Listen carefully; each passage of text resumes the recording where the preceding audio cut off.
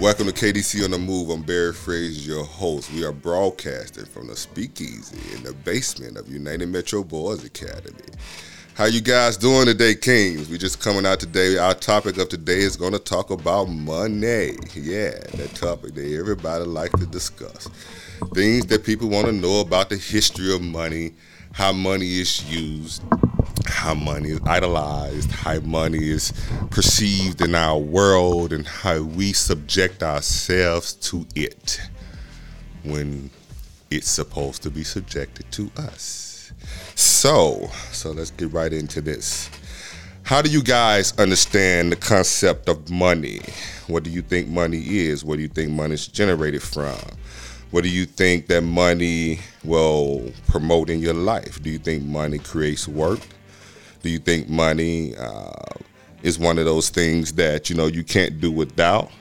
Do you think that money is one of those things that you need to objectify others for?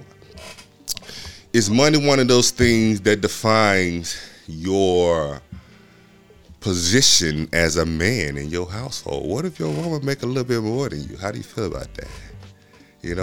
Does that make you feel like you less than a man? Are you emasculated? Does it make you feel like you need to run out and surrender? Do you need to have a side chick to make you feel worthwhile when she start being demanding because you may make a little money, more money than you? How do you respond to those challenges in our world? Because that's the world we live in. And one of the things that we do here, we talk about real life issues and how we're going to manage them in our day-to-day journey as we walk this walk, trying to be sons of Yah. YHWH, our creator God. This is all a journey. You look at any of the men in the Bible, all of them had flaws. We can start talking about many of them. I could tell you I could show you where in the Bible that, you had an arranged affair by a woman to her husband. How you feel about that? I could show you the Bible where, a man was a coward, but he made the scriptures. I could show you also a man in the Bible who was the biggest pimp there was until the end of his life, and that he changed the world that he lived in, his time in history. So I say all that to say that you don't define yourself by anything, but you define yourself by self. We talked about self last week. We talked about self as being your expression and your personality. So you are unique to you. Your design is you. No one else can be you. What's designed to grow in your garden cannot grow in anyone else's garden but yours. Sacred seed is allotted to only those who is for. So if you have seed that does not belong to you and you plant it in the garden hoping that it give you the same bountiful harvest that you saw producing in another man's garden, then you're going to find out that seed going to vex your garden, because it's not allowed for your purpose. The seed is attached to your purpose.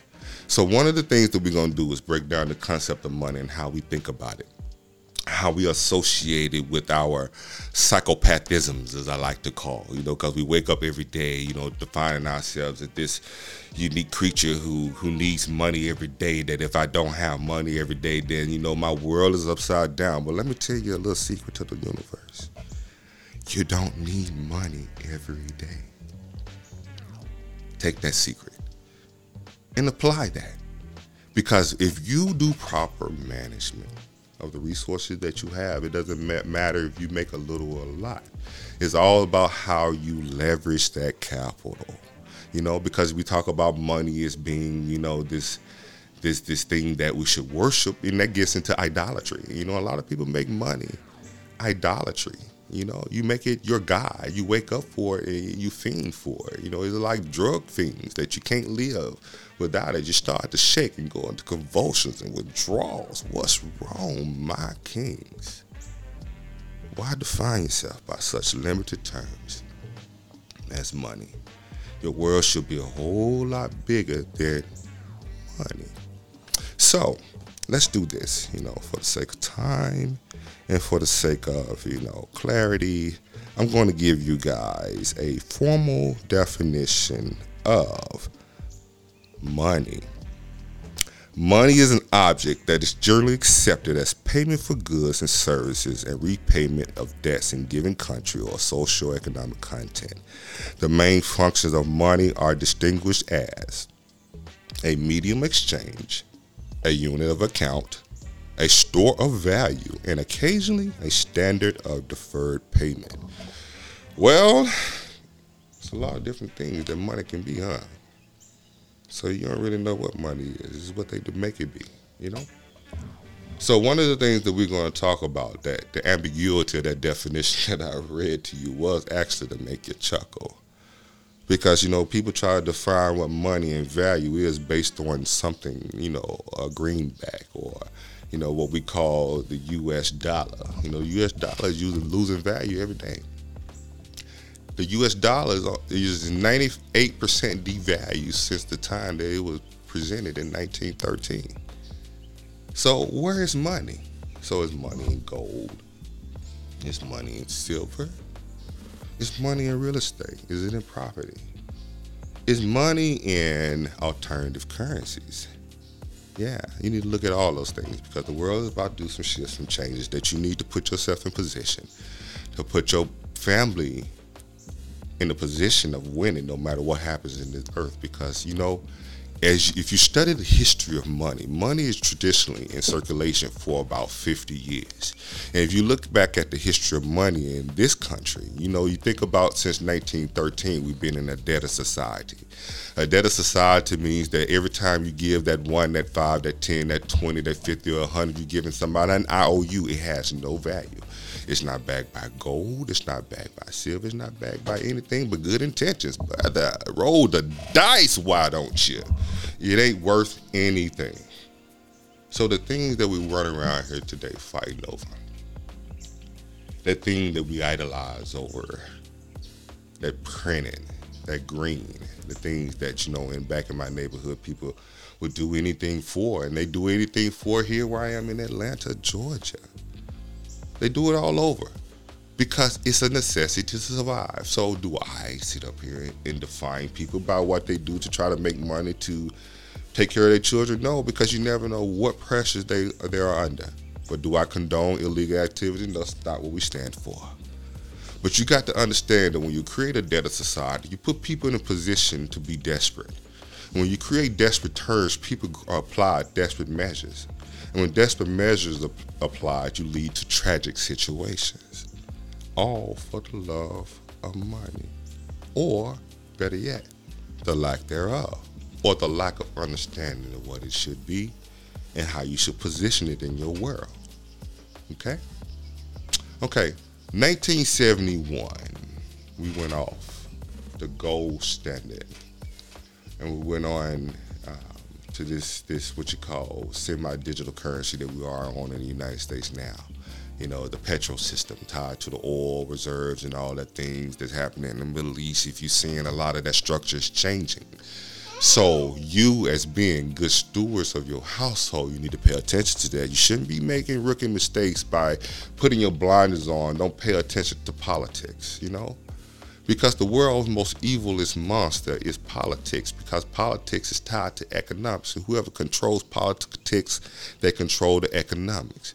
And that's what you're seeing. You're seeing a bunch of oligarchs fighting for control of a system that's controlling a society of 365 million people that's required to pay into it. No matter what.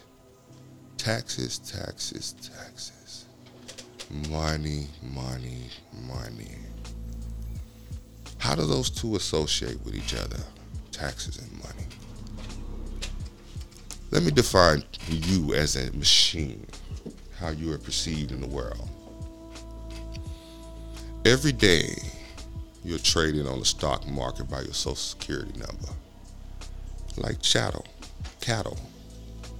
Because they're rolling the dice based on how you're going to perform in your lifespan. So that's what you pay into. That's what everybody has to govern their household incomes by, based on what is needed to supply all the things we're paying for here and abroad. Well, that put the kind of pressure on men who trying to take care of their family and their kids. So am I anti-government? No, I'm not anti-government, because government was created by Yahshua. The first example of that is the kingdom. It's spelled out perfectly in Scripture. And it's just a mimic of that. But when you apply certain principles egos and politicians with unnecessary means, and you apply politicians who have, gringy and grimy hands who chew them back off his deals, then they put pressure on the people, and they just make people who's trying to make an ordinary living, they make that hard for them. So it gets us back to the concept of money, where everybody's trying to get every day to take care of the basic necessities of life. And when you are out there trying to do what it needs to be done to take care of your family, if there's not enough, then you bring on this sense of desperation that we talked about. And it leads to a tragedy of psychological traumas that you go through to make decisions about, do I live or do I die? So as a man of Yah, son of Yah, as we all are, we're striving to be the more perfect version of ourselves in due time. With the proper chastisement and the proper grooming, we all will become who we're supposed to be, just like the trees become what they're supposed to be. They're designed to be an apple tree. You can't tell a lemon tree to be an apple tree. It can only be a lemon tree. Just like I can only be me, and you can only be you. So the fruit that manifests in your garden is only allotted to your garden. So plant the seeds. There's nothing out in this world for free. Find out your purpose, because you'll never work another day in your life. Because when you plant seeds in your purpose for being on this earth, money is secondary. It becomes one of those things that you put in this proper category. It's a relic. It's a measure of exchange. It does not define you as a man. It doesn't define you as a woman. It does not change the vertical alignment of how the household is supposed to be, just because you may make a little bit more money, a little bit less money than the lady there. You're still responsible. At the end of the day, you're always going to hear me say that. You are responsible as a man. And that's hard. And it's challenging. And that's why we have fellowship. And we talk about the tests that we've overcome in this process of trying to generate income to take care of family in the world, to make it non-conducive to proper growth. So, how do I end this? I end this by saying, understand what money is. Understand how to apply money. Understand how to store money.